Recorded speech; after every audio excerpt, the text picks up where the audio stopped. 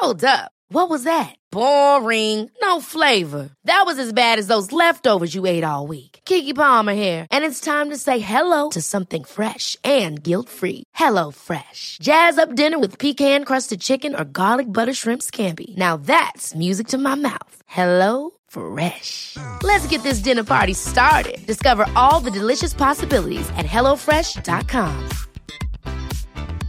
I'm Sandra, and I'm just the professional your small business was looking for. But you didn't hire me because you didn't use LinkedIn Jobs. LinkedIn has professionals you can't find anywhere else, including those who aren't actively looking for a new job, but might be open to the perfect role, like me. In a given month, over 70% of LinkedIn users don't visit other leading job sites. So if you're not looking on LinkedIn, you'll miss out on great candidates, like Sandra. Start hiring professionals like a professional. Post your free job on linkedin.com/people today. Burrow's furniture is built for the way you live. From ensuring easy assembly and disassembly to honoring highly requested new colors for their award-winning seating, they always have their customers in mind. Their modular seating is made out of durable materials to last and grow with you. And with Burrow, you always get fast, free shipping. Get up to 60% off during Burrow's Memorial Day sale at burrow.com/ACAST. That's burrow.com/ACAST. burrow.com/ACAST.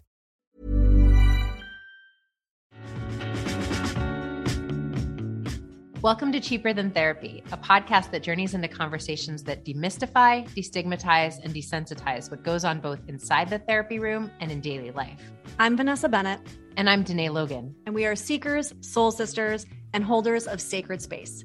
Every week, we sit down for soul-provoking conversations with fellow seekers, thought leaders, change makers, and even real people during live coaching sessions as they navigate the hard work it takes to be a human. This is Cheaper Than Therapy.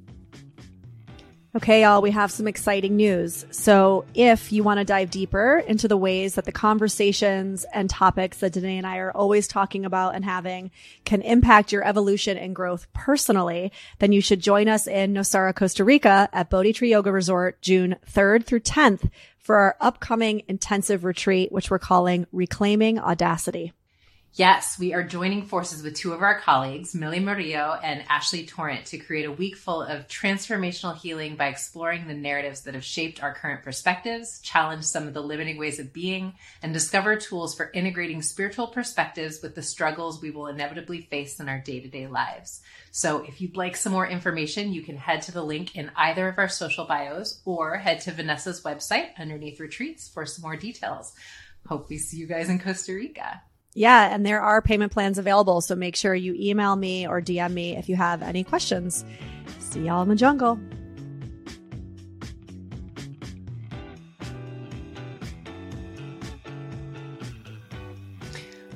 Ooh. Yeah. I feel like very rarely are we like, we should record this guest's intro immediately, but I think we were both so moved by this conversation that we felt like we needed to talk about it right away. Yeah, I'm struggling almost a little bit to find like articulate word, like the articulate thoughts or words, I suppose, to describe, you know, and I was trying to explain to you that there's something for me. And, you know, I've talked to you about this a little bit before where with these conversations that we have and the kind of people that we bring in for conversations, there is, I think, a longing that I have too, to like, and you'll laugh at this because you always do, but it's like, you know, I want to nerd out on like the other random topics that I'm also, because I'm interested in everything. And that's just the kind of person I am. And I find curiosity and joy in all the dumb things. I mean, it's like, I want to talk to like, you know, an astronaut, and I want to talk to like everything, like literally everything, you know, and you always kind of laugh about that, but there's something about bringing somebody on to talk. And of course, healing space, they're in this world, they speak this language, but also, I don't know, the cross point, what's the word I'm thinking of their healing work, but also something that's really alive in the collective right now. Politically, socially, there's a real fire, there's a real burning that's going on specifically around this right now. And there's something in that, like, I guess the deep in me, the little anarchist that's marching in the streets saying, fuck the man, is like very passionate about these kind of conversations. And, I don't know, she really lit me up in a lot of ways. Yeah. You know, I think what comes up for me around Vicky, and, you'll hear in this conversation the extent to which I believe that Vicky and so many people in the trans community are such potent way showers in how we find our way back to love as a collective. Because I think it's that thing of like hating those who hate generates some more hate. And Vicky is just like the embodiment of walking love. Like the moment you meet her, she's just so loving. It's just so big. And we were talking about one of my favorite movies is American History X. And I think what I took away from that movie is it is really hard to hate anyone up close. And I think that so much of what we are struggling with societally is that we just really like recoil away from things that we don't understand, oftentimes because they are placing a mirror in front of us about the elements of ourselves, that the shadow elements that we're not willing to look at. And I think when someone like Vicky speaks to her story, her childhood in a way that just develops like such a depth of empathy for anyone who's listening, it changes the way we're holding these conversations. And I think that to me is how we change the world. That is the ripple that we are able to create by each person saying, oof, I see this a little bit differently than I did before I heard this person speak on their experience, So well put. So y'all are about to hear an amazing conversation with the one and only Vicky Vox. And Vicky is an artist, a healer, a mystic, and just all around an amazing gem of a human and soul. Yeah. Hey, everybody. Welcome back to another episode of Cheaper Than Therapy. Danae and I are super excited today to talk with the lovely and magnificent Vicky Vox. We have so many things to talk to you about. Oh, this thank is you a for joy. being here. This is a joy. I'm happy to be here. Thank you for having me. Vicky, I've been raving about you since I met you at the end of last year at a sunset circle with a mutual friend of ours, Stacey Levine. We'll give her a little shout out, who runs Sacred Woman Collective. And we did a sunset circle in honor of the LGBTQI community. And I was just so moved by everything that came out of your mouth. I was just like, oh, this soul, this queen. I really feel like the way you show up in the world is so moving. And so I wanted Vanessa to meet you, but I also wanted to share some of your wisdom with our listeners. So, and we start off just a little bit with you giving us some of your backstory, telling us a little bit about how you became who you are today, Vicky. Oh, I know. Don't worry. We ask everybody. We're therapists. You want to know about the background, right? I mean, well, first of all, thank you. Thank you for that lovely little hello. Where do I even start? I am now currently a psychic, a medium, a clairvoyant. I work as a spiritual guide for people. I read playing cards, tarot cards, all of it. Recently I leveled the game up and doing house clearings and things for people with entities in their homes. I'm a spiritual practitioner, so all of the above. I'm also an artist. I had a 12-year career as a professional drag queen, traveling and touring the world. And I was a musician before that, singer-songwriter before that. So my heart has always been wide open. And I think it's been the last couple of years, ever since I truly decided to lean into my medical transition, have I been able to lead with my heart, the soft, squishy, vulnerable spaces. And I stopped fighting the world and moving through it like a wrecking ball. And that's how I got here. Well, first of all, I'm curious to hear a little bit about where you grew up, because I feel like, having a heart that open and, I think, as is the case for many of us, like there can be some grappling with identity and what that means in a world that isn't always as open in terms of like how connected we are to our hearts.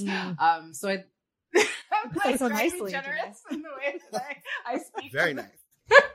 But yeah, like, where did you grow up and what was that like for you to have that level of open heart before you really were able to tap into being an acceptance of that? Do you know what I mean? Well, that's the real question. It was awful. Awful. But also really beautiful. So I grew up in Jersey. I'm from South Jersey. Wow. East Coaster. I'm from New York. We used to rep Philly hard. But I grew up in South Jersey. My mother was Italian and German from South Philly. And my father was an immigrant from Morocco. So I grew up in a Catholic and Muslim household. And then growing up, I didn't really understand my father like at all. There's something that happens when you're first generation where you're meant to assimilate and blend in, but also like stick to the old ways. And so that was very difficult because none of it made any sense. And there were so many languages spoken at home. Life was just very confusing. Anytime I tried to express myself, because from a very young age, I literally saw the world differently.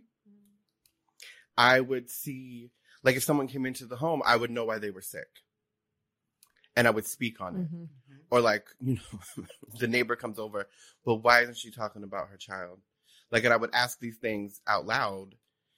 And, it wasn't received very well. So at some point I realized like they don't believe the truth, so I can start lying. And that became a whole thing because people believed the lies. And I was like, that wasn't even real. Will you stay there for 1 second for me? So you said they don't believe the truth, so I can start lying. Do you mean I need to start lying in order to keep myself safe? Both. It was more of like, so I've always had a bit of a trickster spirit. So I was like, you're not listening to the truth. So I'm going to say stuff until you see what you believe. And then So stretch it. Like I'll stretch it. I'll sprinkle some fairy dust on it. I'm going to make it look a little, and then we're just going to keep going with this to see how much I can get. And how far you'll go. If I figure out what you do believe, then I'll just go with that. Because I'm over here telling you the truth, telling you exactly what's happening and what's going on. And literally getting beaten to shut up about stuff. It was a very abusive, volatile home. My mother was very, very distant. She did her best. She was like the Martha Stewart. Everything looked great from the outside, but she was not present, like at all. And my father didn't know how to communicate, and it was very abusive. So I, also the oldest child, I would stunt on stuff to get the attention, to lighten the load. If the air was really thick, I'd crack the joke, do the dumb thing, whatever it was, to keep things moving. Somewhere in there, I stopped trusting myself because everyone else was telling me what was right. For example, when I'm telling you that I'm having these dreams and I'm waking up in different locations other than the home, and the doctor is telling me you just have a very vivid imagination and, you have a fever, this, that, and the third, go back to sleep. That's not what's happening. I'm over here talking to spirits, and I knew when my great-grandmother died, and I went and told my mother. She made fun of me and said, that's enough of this, I'm trying to sleep. And to shut that down repeatedly, if that's how you feel about stuff that I know is happening, I can no longer share my truth. So when it came time to that was all before 6, 7, 8 years old. Wow. So then 8 years old, now I'm at school being completely, I won't even say bullied because it does not sound as violent as it is. I was tormented, tortured, harassed, abused, verbally assaulted daily. Just for existing, because I was one of those, excuse my language, sissy bitches. It's not my fault. And I was also very good at everything I did. Not my fault. But then it was really pissed them off. Really pissed them off. So not only this, the teachers love me because I'm a little old soul, which is, just trauma and trying to get next to whoever can protect you a little bit, and they always fail you. That's fine. You learn that lesson, and then you figure out how to take care of it for yourself. But then when everybody's figuring themselves out, in 4th and 5th grade, when people are coupling off, I didn't understand what that meant. I thought that was just what people were supposed to do. So when I tried to do it and I asked a Valentine to be my Valentine, they were like, no. So it's just rejection, rejection, rejection. I can't figure myself out. I can't express myself. Who do I talk to? And then I'm being abused at home and abused at school. I found myself, the only safe place for me was in the drama club and theater department, because there everything was pretend and everything could go. Like everything could exist in that space. When you do like a 2-hour improv session, like nobody's going to negate you. So that's how I came to that. If that makes sense. I hope that answered your question. It did. And, you know, I just want to say, I want to like highlight the importance of the arts in what you're saying too, because I think for so many kids, it is a safe space. And I think, you know, in a lot of areas, the arts are sort of the first things to go or be cut by school systems. And I was in musical theater. Well, so I feel you on that. And I think there is something about like when I didn't feel safe in my skin, or when I didn't feel like I was good at math or history or whatever the other things are. And it doesn't sound like that was yours word, but I think for a lot of kids, that is the space that I can just find a little twinge of self-acceptance in a world where I don't feel ever like I'm okay. And so, oh my God, do we need to protect that? That part, I think from a very young age, I remember begging to take, like drama workshops, theater classes. I as soon as you could start in music in elementary school, I did. And because there, it was just magical and everything made sense. So I've always been involved with music and performing, whether it was playing instruments or singing, whatever it was. I remember sometimes in like choir as a child when I would completely forget to sing because I was just enjoying the moment, that you're just in all of these good vibrations and just, yes, this is where it's at. Because the minute that was over, life was not like that. Meanwhile, all this is happening. I remember being very, very young and telling my mother, well, first of all, we're not even talking about the trans stuff. So I would have like female things and they would be ripped away from me, and I would have my ass beaten, whooped for even daring to play with my sister's toys. Or when I found my mom's heels or twirled in a skirt. My father once picked me up. I know we're going there. I was outside. He built a sandbox, a whole playground for the kids. I was playing in the sandbox.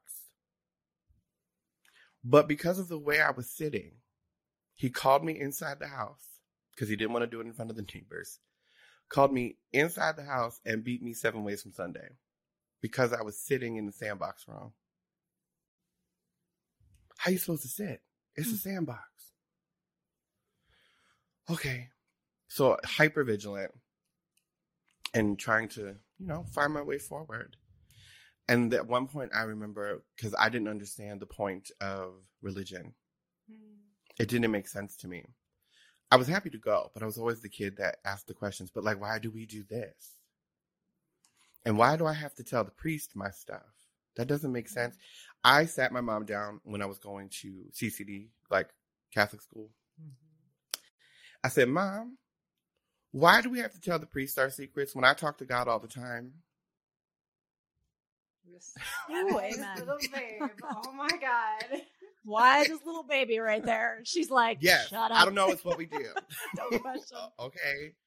Yeah, don't question. So I made a promise with my mom that I would, because God bless her, she just wanted everything to be okay. And she had no control. So I made a promise. I said, I will do all of the things you want me to do. But as soon as I make my confirmation, as soon as I'm done with all the steps and all the rituals and all the rites that you're supposed to do in the Catholic Church, I get to decide whether or not I stay. Somehow she agreed to that because it was letting her have all of her little celebratory parties, let the neighbors see, let everybody be proud that I did the things.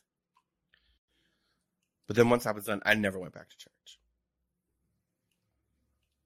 This whole time, I was still faking it till I made it. I was pretending to be whoever I needed to be to get to the next level, to get to the next mile marker, to graduate high school, to get into college, to get the scholarship. just so that I personally could get away from home. Yeah.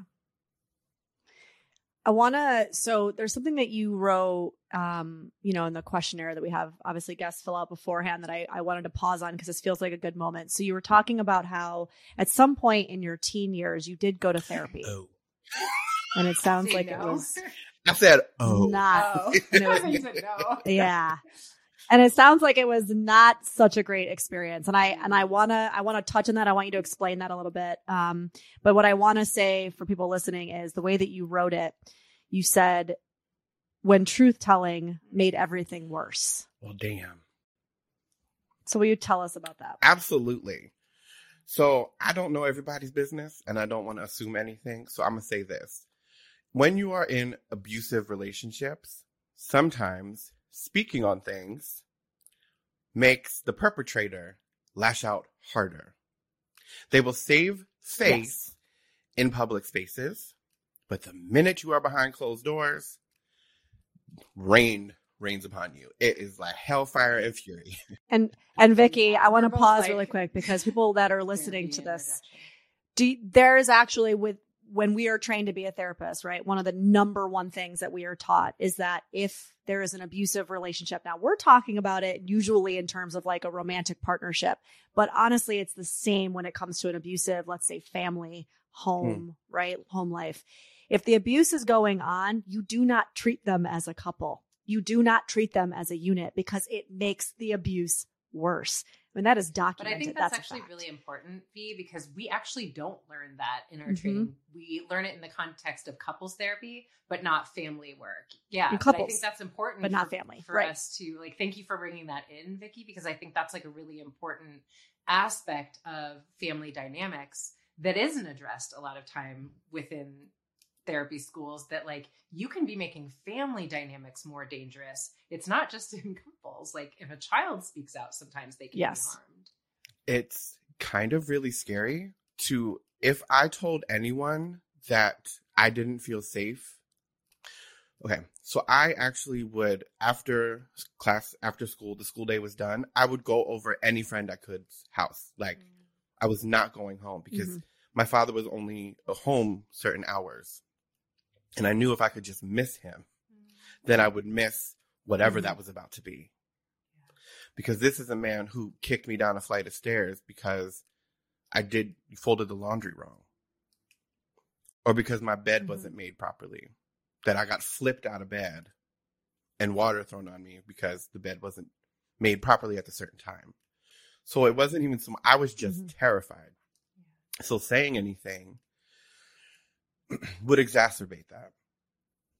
And my mother didn't believe any of it because she never laid eyes on it most of the time. She wasn't there. And if she was too afraid to say anything because she thought it was a one-off.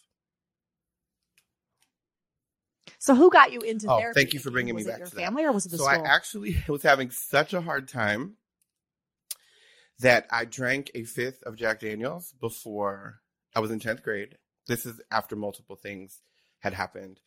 I had just like reached my limit of dealing with life, and I had already been in a mental ward for suicidal ideation. But again, brushed under the rug because Italian, brushed under the rug because that Moroccan family, nobody wanted to talk about it. It was just this phase, we'll get over it. So I drank a fifth of Jack Daniels on the bus on the way to school in the morning.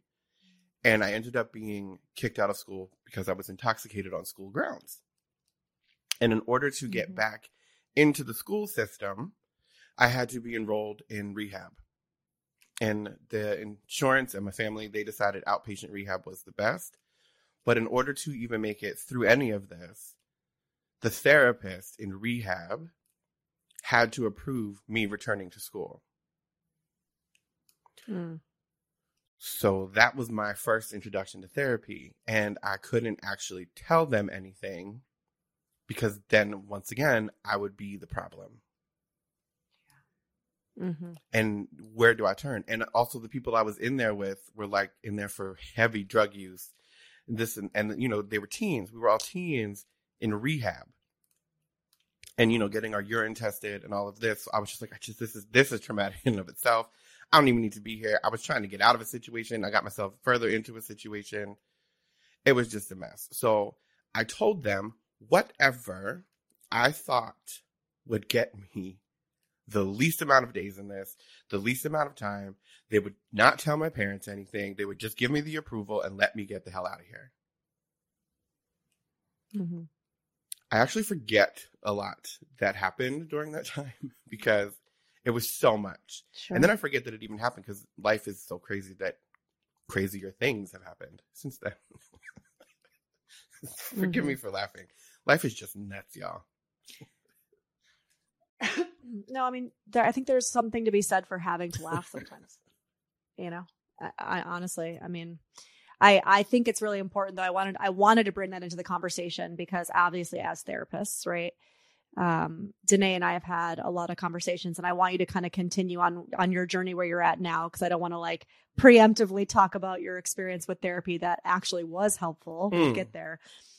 But Danae and I have had conversations about this, about how, whether it's my experience that I've struggled with becoming a mother, whether it's Danae's experience as a Black woman, like there are things that I think as therapists, it's really difficult, to help me, Danae, on this, like connect or understand somebody's experience if you haven't lived that experience. And I think as therapists, we're taught like you can be empathetic and hold space for anyone. And while I believe to a certain extent that's true, I don't always believe that you're going to be the best catalyst or healer for that person if you have not had that that shared experience, right? And so I just wanted to put that out there. Well, hold on, that hit me right in the heart in the good place because that is exactly why I believe, hold on, I'm about to cry. I'm doing the work I'm doing now. Yes. Because I can see. Yes. I can hold the proper place. I can tell you that there are better days coming. Mm-hmm. Mm-hmm. Yeah. And this is part of the conversations that a lot of us have been having around this idea of decolonizing therapy. And therapy, air quotes, therapy, not always having to look like what we, the white, Western, cisgendered men have considered and created therapy. Doesn't have to always look like that. Woo! I have been saying this, Jesus, because, but I think it's so important. I have found, and I'm going to say it, colonizer therapy to be invaluable now. It is precious because in Western therapy, you have a vocabulary to address things from from all perspectives with that vocabulary. That without that vocabulary, because we've been so detached from the natural world and natural phenomena and nature medicine, and even just the medicine of our spirit itself, that without that vocabulary, we couldn't explain those phenomena. Yeah. Like we needed a way back to that. And I think that's why therapy came through in the first place. That's why the scholastics of it came through in the first place to get us back home. So I think it's as wild and as, for me, as limiting as it is, it also breaks through the limits and breaks through the parameters that are, designed and set aside in the DSM-5. Yeah. I think that's a really generous way of holding it, to be honest, Vicky. And I agree with you that I think there's complexity, and a little bit, this has been my internal struggle a lot of times around all of the various forms of traumatic experiences that certainly marginalized people have had, but like, I don't know, like across the board, what some sort of a bureaucracy tells you your way of healing needs to look like in order for it to be effective. And the ways that, I think a lot of people will have trauma around what some of these experiences have been for them in the past. Certainly, there's like generational trauma in the ways that white cis men have held what it is to oppress certain groups through, I'm in their head and I can tell you they're crazy. And, maybe because they're experiencing the world in a way that might be a little bit different than what the quote norm is. I think it's been abusive in a lot of cases. So it's tough. It's complex. It's been used as such. I really appreciate what you're saying, because that aspect of, what there is in terms of the value of the educational experience and what the understanding of psyche and, what is happening, that is also valuable. But I think, to me, and this is, Vanessa and I approach things from a depth psychological lens, which is more like the psychology of the soul. So this will resonate with you. I'm so curious. I'm like, that is the way we're taught to approach whatever the work is. And you're telling me about this child and I'm like, was nobody curious? Like, why are you drinking a fifth of, where was the curiosity about like what is happening for this child? And for me, that has been historically what is missing in some of these more bureaucratic ways of holding the work. Do you know what I mean? Yeah. Because staying curious allows for the possibility of the root behind the symptoms. Yes. Instead of addressing any of the symptoms, which happens in just Western medicine as well.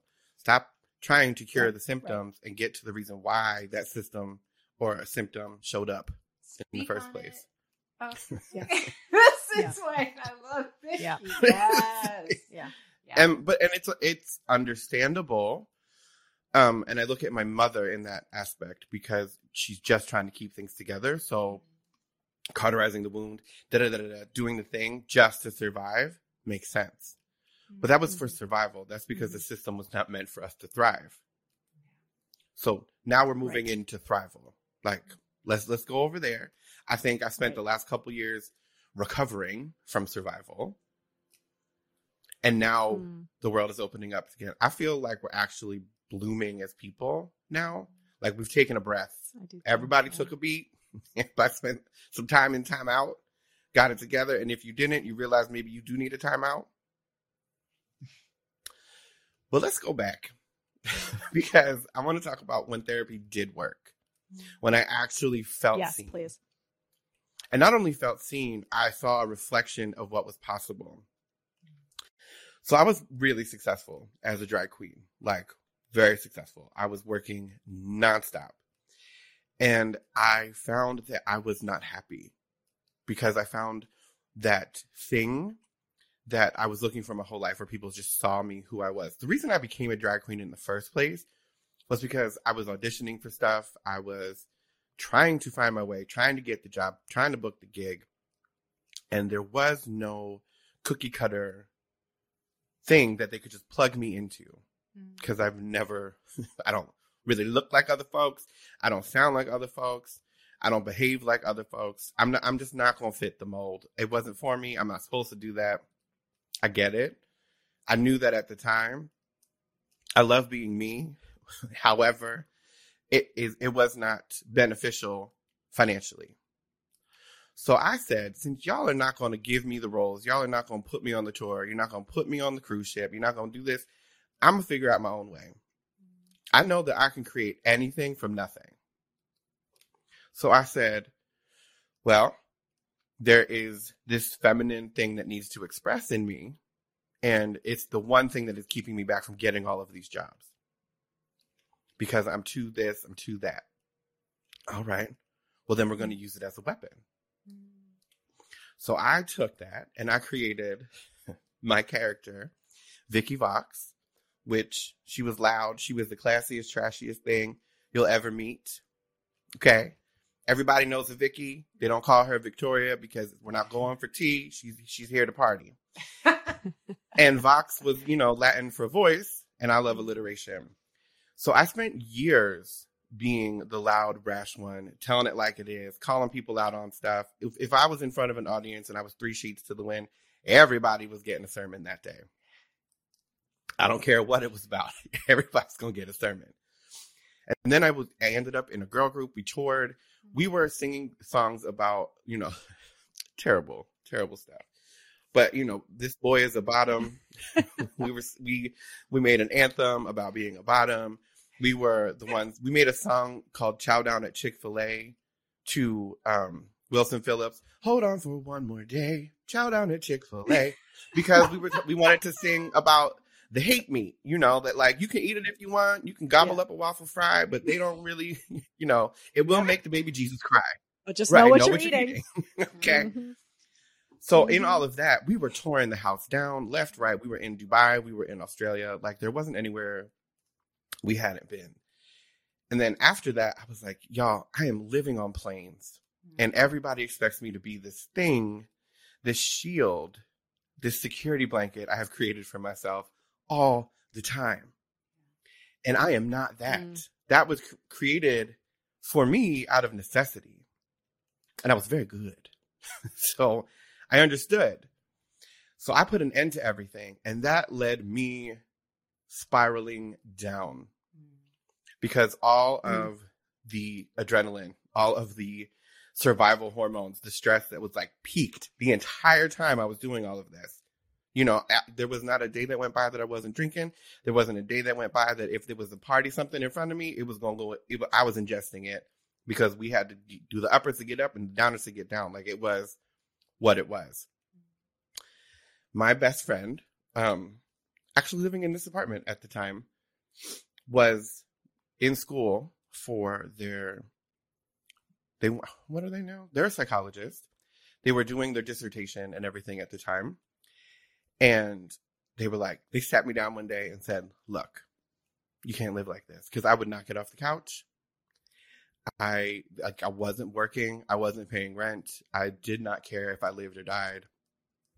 I was just like, I'm spent. And they said, look, I will take care of you. Don't worry about the rent. But you got to get up. And you got to at least try therapy. And because of what I had experienced as a kid, I was like, I don't know, but because been there. He looked me square in the face and all this, I'm about to cry. My best friend looked me square in the face.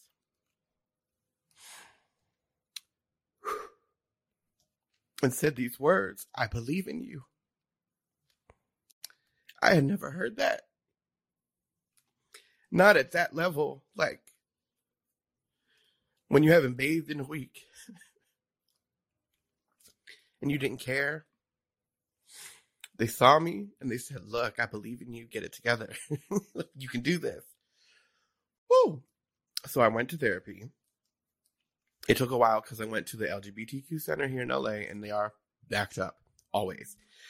I eventually got in and I was concerned that I wasn't going to get in because it was going to be months. When I did get there, I, by the grace of God, was given a counselor who was in transition themselves. Now, at the time, I believe their name was Aloe. At the time, I had not decided that that was my path. To me, I did not plan on living past 27. That was not in the deck of cards for me. I didn't think it was possible for people like me. I was just like, I give up.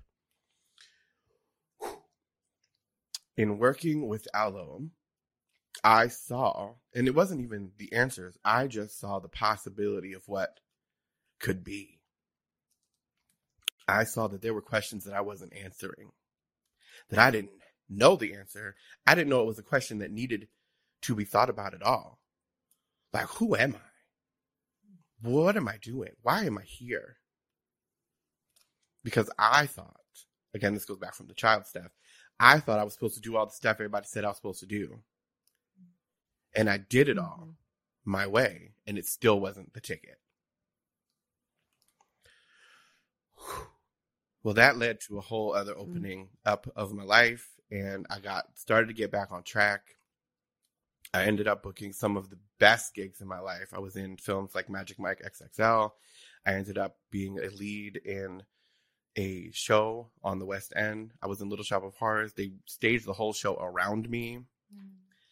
I was the first queen to do it. So instead of a puppet for the plant, I actually came out on stage as a full queen. And it was phenomenal. But at the end of it, it kind of felt like some really great sex, and everybody else had come to completion, and I did not. And I was like, oh. Whoa, straight women. And I said, what? Yeah, Hey, so it is what it is. Mm. I was like, this isn't it. This is not it, y'all. And around that time is when I started, because everything was kind of going great, and I was doing it by myself now. It wasn't with a girl group. It wasn't with everything with me. I was like, nah, this still isn't it, though. And in still asking those questions and returning to, like, I remember what I lived through as a child. And I remember, like, meditating as I was going to sleep and leaving my body. And I remember, like, my dreams being so vivid that they were otherworldly. And I remember all of this stuff. I remember, like, I would have these dreams and I would tell people and they would be like, wow, your imagination is really great. And I'm, no. Like, I know that being's name. We talk all the time. Like, this is not, I'm not making this up. And maybe I am crazy. So somewhere in there, I had a moment where I had partied too hard and I was exhausted. And I was listening to whatever meditative music I was to try to get myself back on track. And all of a sudden I was talking to God. Well, it was the I am consciousness. The I am that I am when I was, this is what they said, when I was that I am. And I was like, oh. And everything all of a sudden was so much bigger than me. And there was so much more that existed beyond me trying to move through this life. And then I was like, okay, we really got to listen to this. We really got to ask. First of all, me in that area, my question is, what are they telling me to do? Like, are they asking me to self-harm? Are they, like, what are they asking me to do? And the only information that ever came through was loving, healing, and helpful. And I said, okay, I trust this a little bit. But I texted my bestie, who, is now a full doctor. And I was like, look, if you need to 5150 me at any time, because I'm over here talking to God, I understand. And I will not hold it against you because this is nuts. This is absolutely nuts. And at the same time that I'm like, this can't be possible, I'm also going, I have never known love like this. I didn't know that this was possible. I didn't think that was for me. And here it is coming through so strong and engulfing and certain and steady that I was a fool to question it at all. And that just started to unravel that, like, oh, I'm here to serve a purpose. And then diving deeper into, like, what is my ancestral lineage? Why am I here? What am I supposed to heal? Because this is a lot and this burden is far too heavy. I am physically holding this burden, which then I learned that I am not even, I am more than human. My soul is female. This body was chosen by my ancestors to heal the masculine and feminine relationship over the years. And I was like, okay, well, that's a lot. I didn't know I was ready for all of that. And so living in the purpose, I have to walk the path of being the in-betweener in order to navigate the relationship myself and be the one, because balance is not stillness. It's a constant navigation. So in order to find the balance, that is why I'm here. And I have to embody all of this feminine energy using the born male body. If that makes sense. I know I went on a tangent, but girl, that's my life. I mean, I wish I could articulate with words the extent to which what you were saying makes sense and resonates so deeply. There's something that you are saying about being the in-betweener for our society. I believe that a lot of times those who have experienced the most immense pain, it is because their calling is like that immense. It is that big, right? Like what I'm meant to do with this life is that profound. And I absolutely like feel in my body that of you, Vicky. You know, I was listening. I wish I could give this person I don't know their name, but it was on Alok. Do you follow Alok's page? I love Alok. Yes. I love. But, they get it. Okay. They so get it. Like dropping gold constantly. Church. Yes. Every single yes, thing is church. I love it. But it wasn't Alok. It was someone else on their page saying basically the reason the trans community is under attack to the extent that they are right now is because in a lot of ways what is being demonstrated through our expression of truth of ourselves and the way that we accept ourselves fully is like holding up a mirror for society of all the ways you are rejecting yourself, all of the ways that you have, you know, ingested that you need to keep yourself small and in a box and hurting, right? And allowing yourself to just think that it's okay to hurt through life. And we tell you, you don't have to do that. And it's really painful for you to witness. And I was like, Jesus, if that isn't the truth. And if we take it back to you as a child, you know, all of the ways that you were just existing in truth and that was uncomfortable for all of these people around you. God forgive your father, you know, that you existing in the truth of your essence was intolerable when I have rejected that so deeply within me. Do you know what I mean? Woo! God rest his soul. Yeah. That man had dealt with a lot. Well, yeah, and I think this is a really good conversation segue to, you know, one of the questions around this healthy way for all communities to examine their own gender, right? Like this is what's coming up right now at this time, this moment that we're in, right? We know, everyone knows the trans community has been targeted. I mean, we all know that it's a whole smoke and mirrors bullshit show. Right. Like, let's pretend that this is the issue so that nobody's paying attention to the bigger issues, right? But very targeted, very specifically at this moment in time, more than they've probably ever been, even though there's always been targeting. Why is that important, right? For the communities to really, our communities to examine our own gender. I mean, would you say that it goes back to what you were saying about this idea of holding the in-between, like holding and integrating the masculine and feminine? Like, why do you think that's important? Okay, I guess. First I would like to speak on the drag bills that are happening right now, because there is an insidious maliciousness inside of these bills. Yes. It is not about drag.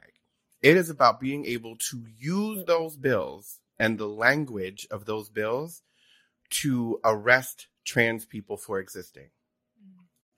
Because if they say that this is someone impersonating a man, then they can arrest them for being in front of children. So that's just existing, going to the grocery store, going to the library. They can't. So they're using drag as a shield, as a weapon. This has happened before. Yes. Before Stonewall, there was all kinds of laws and legislation in books on record everywhere, so that people, if you were out, the reason gay clubs exist, gay bars and all of this, they would have lights inside of these bars, red lights that would go on if the cops were coming. And if you were with a same-sex like dance partner, you would split up on the dance floor and find the opposite. And you would be arrested if you were caught wearing garments for the other sex. Cross-dressing was illegal. This is why in West Hollywood, I'm sorry, I just feel a little bit of history on this is really important so that we can not repeat it, people. Please. In West Hollywood, the Halloween parade that exists, and it's huge. Phenomenal. Amazing. The reason it exists is because it was the one day of the year that was written into law where they could not be arrested for cross-dressing. Where you could not be arrested. If a woman wanted to wear a 3-piece suit, she could wear it on Halloween. That was why we take Halloween very seriously. It's a high holy day over here.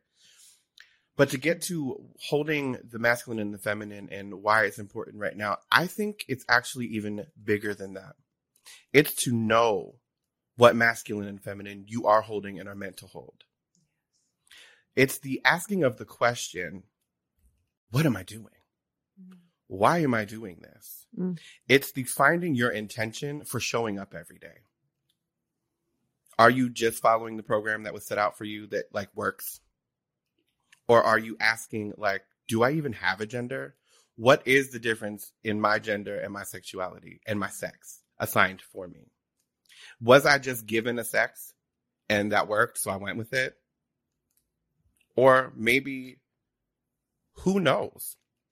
Is there more? Just the fact that there is a possibility for another. Because I firmly believe that if it is human, I am capable of it. At some level, I am capable of it. So why not sit with that question a little more? And then, if you do have children, hold space for the possibility for them. Children are not meant to be little yous. That's right. You are not meant to copy yourself and send it on into the system. No. I believe, which is why I don't think I'll ever have children, that guardians, parents, are meant to steward the child. Like a gardener to a plant. You don't tell the plant how to grow and how many fruits it needs to have. No. You give it the right soil. You water it regularly. You might trim it up. Get it together real quick. Look nice in the world. You know? But it's those questions that like, because then it's also the fear. Like I know from my mother, one of the reasons why she didn't know how to act or know what action to take is because she was paralyzed with fear and doing the wrong thing and messing us up. So she did nothing. Yeah. And that's just as damaging. And so I'm less concerned with the current generation and all of us figuring it out, because it's not that more people are suddenly trans. It's not that more people are suddenly gay. It's that we have been through it and are creating the spaces to keep us alive, to give us the room to breathe into our authenticity so that we can speak our truth and say, we are these things. This is who we are. It's not that there's suddenly more of us. No. We just refuse to be silent. We refuse to be invisible any longer, because that invisibility is what kept us alive in the first place. For many trans individuals, the goal was stealth. The goal was passing in order to survive. So this is why many binary trans individuals will change their voices. They will do everything it takes to get the gender affirming care that they need and desire, which includes selling their body for surgeries, which includes, whatever it is, just so that they could be safe and feel like they belong in a system that was never designed for them. I know this is it's a huge conversation to be having, but it's time we have it, because the percentage of trans individuals is not anywhere near as threatening as these reports are making it. We are a very small community. Yeah. Very loud, but small. And so I just had such a light bulb moment as you were talking, Vicky. I think Vanessa and I talk constantly about the extent to which this is a codependent society. And I really feel like the trans community, what clicked for me is you are the way showers in the integration of the masculine and feminine, which I, at this point, can't talk about masculine and feminine energy without the conversation around interdependence and the way that we trade our truth, as John would say, for belonging, right? The way that we trade our authentic self as a way to attach to the people around us. But that's what everybody's doing, right? That everybody in one form or another is trading their authenticity to belong to the collective group. And the way showers are those that are saying, I cannot suppress my truth for you people. I cannot make myself small in order to belong. But that's what all of us need to do to heal. That's what all of us have been called, from my perspective, to do while we're breathing. It's just, I think we are seeing those who are the way showers under attack because we're being called to rise collectively. Do you know what I mean? Woo! Isn't that the truth, though? Yeah. Well, yeah. I'm flabbergasted because it was I can no longer do this. This is not sustainable. And it doesn't encourage. Real love would not negate someone else's truth, whatever it is. That's right. Yeah. That's not a thing. I'm going to bring it to love. This love thing has to go inward. Because those little bits of ourselves, the shadows, the demons, as we call them, we got to bring them into the light. And that's a little painful. It's a little painful. So some of the loudest of us, in the communities that are marginalized and oppressed, and who are speaking their truth to the rafters these days, I agree with you that we have been carrying some deep wounds, and the strength it took to love those and bring them forward is necessary to withstand what, like we were talking about growing up, when I would speak the truth and I would receive the backlash because it would make things worse. There is a time where that will happen also in community and socially. So when you do speak the truth, that backlash still comes, and you have to speak the truth anyway. You have to live your authenticity anyway, as long as you're not harming another individual. And in that, after that initial kickback, because it will be a while, there comes, you get, it's a freeing up of the spirit. It's a freeing up of your breath. It's a freeing up of your heart space that feels like you can finally breathe. In a way that is terrifying because it's a rebirth. Everything you thought, the people that you thought loved you, the people that you kept around because they were safe at the time and they were necessary, they might all leave because they were just meant to get you to this next phase. Now you're starting over. And that is terrifying. So also what we see, that kickback from people, the enough of this, the trying to squash our voices, is a reflection of what is also held within us. That it's still not safe yet. It's not the right time. Whatever it is. It's the fear still in ourselves being represented externally. Because as within, so without. As above, so below. And that rule is hard and fast. So I have found in learning to love the darkest, shadowy parts of myself, my life has opened up in new ways. I was literally just sitting on the edge of the bed crying about this the other day, that I did not know that love and support existed like this, that people could actually care and not just care about how you affected them and what you could do for them and what you brought to their table. I did not know that people would come to your table, and if you didn't have one, they would build one for you.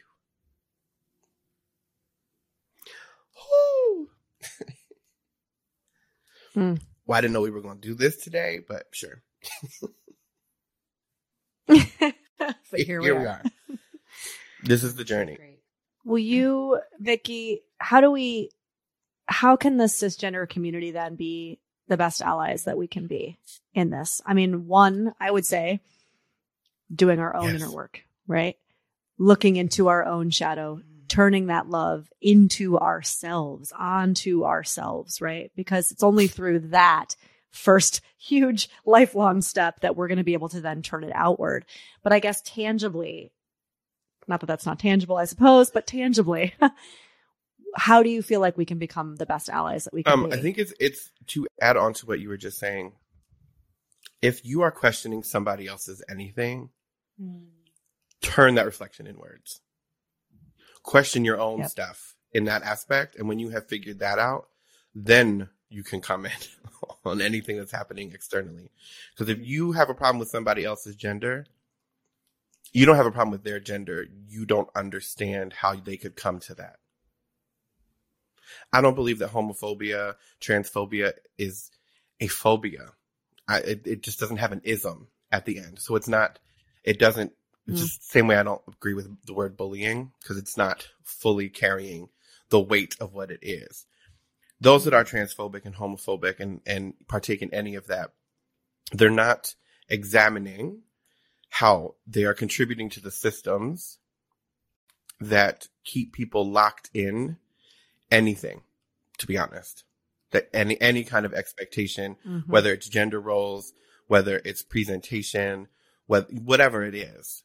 So look at where you are participating in what it means to be a woman, and what it means to be masculine, and what it means to subscribe to your own identity. And when you have answered those questions, you will find deeper ways to support the communities who have already answered those questions for themselves, which will lead you to trusting. And I say this for myself as well, because I've had to examine all of this for me, which allowed me, and in the work I do as a healer, to hold space for the possibility of whatever truth somebody else is experiencing. Yeah. Because if it is true for them, it could also be true for me. And I have to examine that. And believe them the first time. The first time. Do not need proof of nothing. Believe people the first time. Especially if they're a victim. I mean, I feel like I heard Vicky just say, get your own house in order, which I love so much because... Yes. Mind your business. Yes. Mind your own business. Right? That too. But I think it's really important because so often when we talk about the inner work or like really bringing the focus back to ourselves, people are like, it's selfish to be focusing on. And no, actually, I feel like we show up in the world from such a different perspective and headspace when we have done that own inner inventory, right? And said, where's this true for me? Where is there some shadow bits that I could be served by unearthing? So thank you for that, because I think that's a really important aspect of all of the people who are ultimately suffering, and that's what they're doing. They're projecting their suffering outward. If they went in and tended to their inner child for a moment, oh my God, like what kind of impact and ripple would that have on the planet? You know? Yeah. And your inner child will change age. On the healing journey, which is nebulous and never linear. It's not meant to be, because we are not. That inner child may go from 5 years old to 15. Your inner child may be 21. And they may grow with you, because there's things that need addressing at every stage. And there's things that we didn't get to express at every stage. So why not? One of my favorite things to do when I'm doing my own work is, I don't know if this happens for everybody else, but when I'm falling asleep and a memory of like sheer embarrassment pops up, it's just, oh my God, I have to relive this again. Yes. Sit there and tell them you get to hear. All that you're experiencing right now gets you here. We live through all of this. I have these conversations with myself. I remember being terrified and hiding from my father in the closet. This is a memory that comes back very often for me. This little child needs reassurance constantly. And I will go, literally, I imagine myself sitting with my younger self and saying, it's okay. Just breathe through this. This only lasts today. You have an entire life that you get to live, and you get to do some amazing things. And what I have found, again, because healing is not linear, that the memory changes. And then what I remember is in that moment, I felt a sense that I was going to get through it. I didn't know how, but I knew that I got through it. So I did take the breath and I did trust it and I did cry myself to sleep that night and we did wake up the next day. So there's which, that gets into quantum healing and stuff, but it's wild that we have so much more power and we are so much more present than we give ourselves credit for. I'm just like blown away by your wisdom. I'm so grateful for you, Vicky. I just had a moment of like realization as you were saying that. I've never heard anyone speak to what you were just saying about your inner child being different ages. And I yesterday had a moment where I spoke to the self that I was 12 years ago. And when my life really shifted and said, I am just so proud of what you just did and what you accomplished, and just started like weeping, thinking back on the self that I was at that moment in time. And I didn't have the language for that. Was that version of myself that I was going back for. And I was like really speaking to her, but thank you for that, because I love had this profound integration of what happened yesterday as you said that. Thank you. Now I would like to, because I love when things click like that. I'm also going to put this out there for whoever ends up listening to this. You can do the same thing with a future version of yourself. You can call in the version of you that is most successful in your mind and what that looks like. You can call in the version of you that has healed the thing that you need the most healing on. You can call them. You can sit with it and say, look, how do we get to the other side of this? What do we need to do? How do we get there? How do I become you? And have a conversation with your future self. I know this sounds crazy, but I do this all the time. This is how I make decisions in the present. Like if specifically, I have a lot of food issues. So when I am deciding what to eat, sometimes it is, okay, I know what I want right now. I also know, talking to my past self, how we got here. I know how we got here. How do we change this? And how can I shift this thing that I want to eat right now a little bit closer to the thing that I want to eat in the future, and that the thing that we eat regularly in the future? Because I'm clearly not one to take big leaps. So we got to do little things. And then that opens up the space for me to find the possibility. I love you. You're amazing. I love that. I'm like actually going to use that as a specific tool with so many clients too. Like, I think that would be profoundly healing for a lot of people. And I think it's because, to go back to the idea of like, what can people do as allies? I think we need to remember, all of us, that we want the same things. We all want to be loved. We're not taught that that's a necessity. We're taught that like food, shelter, and clothing is a necessity. We're not taught that love is the driving force of life. We all want to feel safe. We want our families to feel safe. Yeah. Like, nobody wants to feel unsafe on purpose. Some people just get accustomed to it, and that's what they know, so they keep creating it. We all want that. And we all need community. So how, as an ally, the question for you then is, what can you bring forward? Not what can you take away. What can you bring forward that amplifies those things? Because everybody's thing, or what they can bring to the table, is going to be different. As it should be. I told you, Vicky was like an unbelievable treasure. I feel like we could just keep going with you for hours, Vicky, but we want to be mindful of your time. So we're going to get on to our lightning round of questions that we ask. Oh, snap. Okay. Yes. Okay. So the first question is, who have been your greatest mentors, teachers, influences, whether they're people that you know or just people who've impacted your journey up to this point? I think one of my biggest mentors in life, and wasn't until later, was my grandmother. I found out that when I was older, I found out, because, she was starting to lose it a bit. Dementia's real. She would tell stories about how in the 80s, she worked in a pharmacy, and she would take the medicine from the pharmacy and give it to those with HIV and AIDS at their homes because they weren't legally allowed inside of the pharmacies. Things that you don't know about people until you know them. And she was very much that woman. And that has always been a huge inspiration. Do the thing that is hard for other people to do and easy for you, because that is where your authenticity lies. Oh, her spirit is in you.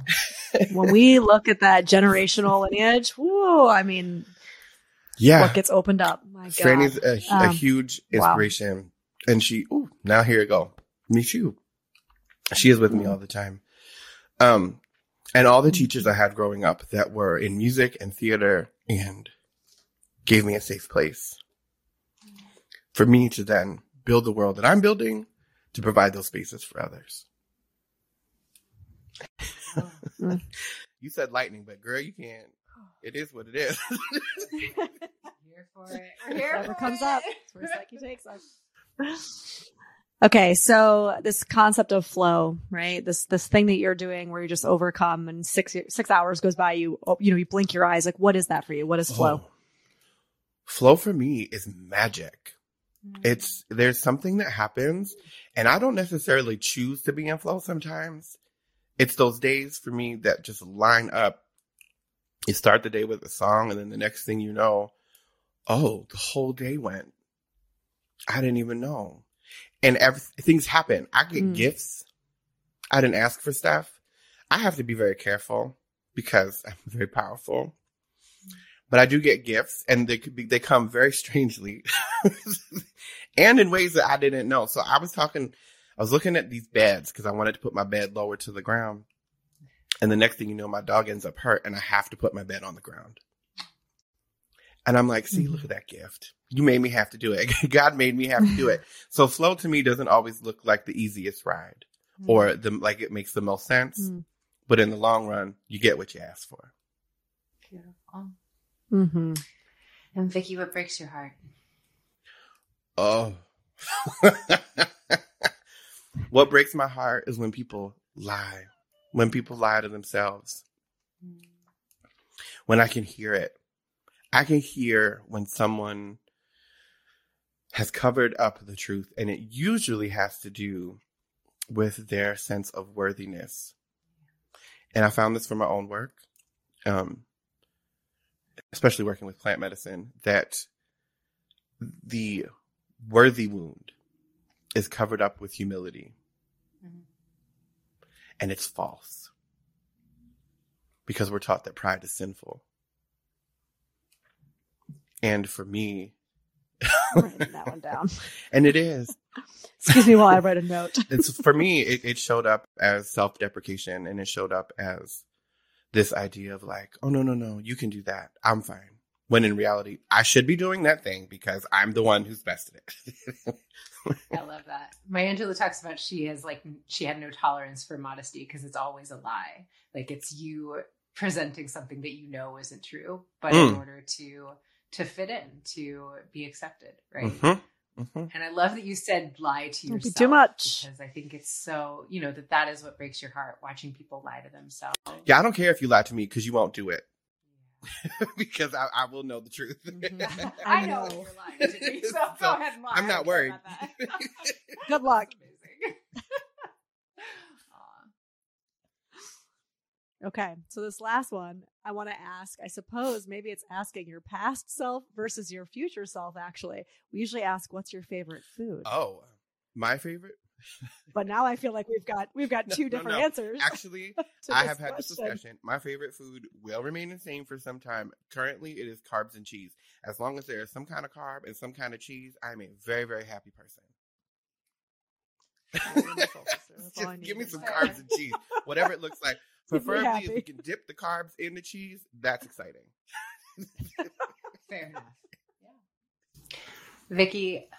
Yeah, I'm with you. I just want to say to you, I feel like I scratched the surface of getting to know you the last time that we met. It is such an unbelievable honor to know you, sister. And Here's the other thing. For me, a hero is someone who has every reason in the world to shut down their heart and stop meeting this world with love, but continues to keep their heart open and love in the biggest, boldest way. You are an unbelievable hero to me. Thank you for who you are. And thank you for being a way shower. I am so honored just to know you, truly, and grateful for who you are.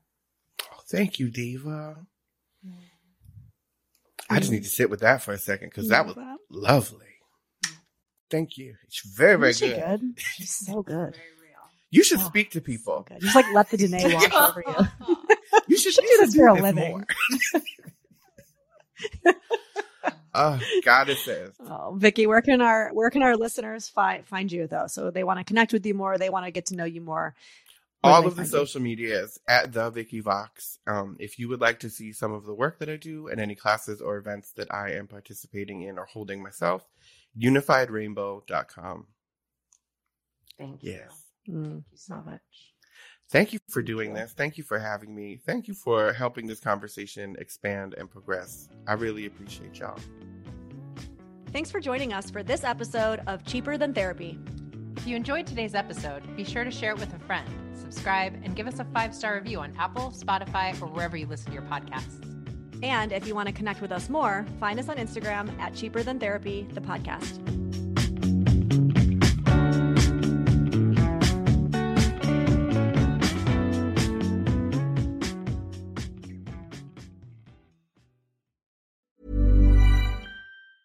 Ever catch yourself eating the same flavorless dinner 3 days in a row? Dreaming of something better? Well, HelloFresh is your guilt-free dream come true, baby. It's me, Keke Palmer. Let's wake up those taste buds with hot, juicy pecan-crusted chicken or garlic butter shrimp scampi. Hello Fresh. Stop dreaming of all the delicious possibilities and dig in at HelloFresh.com. Let's get this dinner party started. Even when we're on a budget, we still deserve nice things. Quince is a place to scoop up stunning high-end goods for 50 to 80% less than similar brands. They have buttery soft cashmere sweaters starting at $50, luxurious Italian leather bags, and so much more. Plus, Quince only works with factories that use safe, ethical, and responsible manufacturing. Get the high-end goods you'll love without the high price tag with Quince. Go to quince.com/style for free shipping and 365-day returns.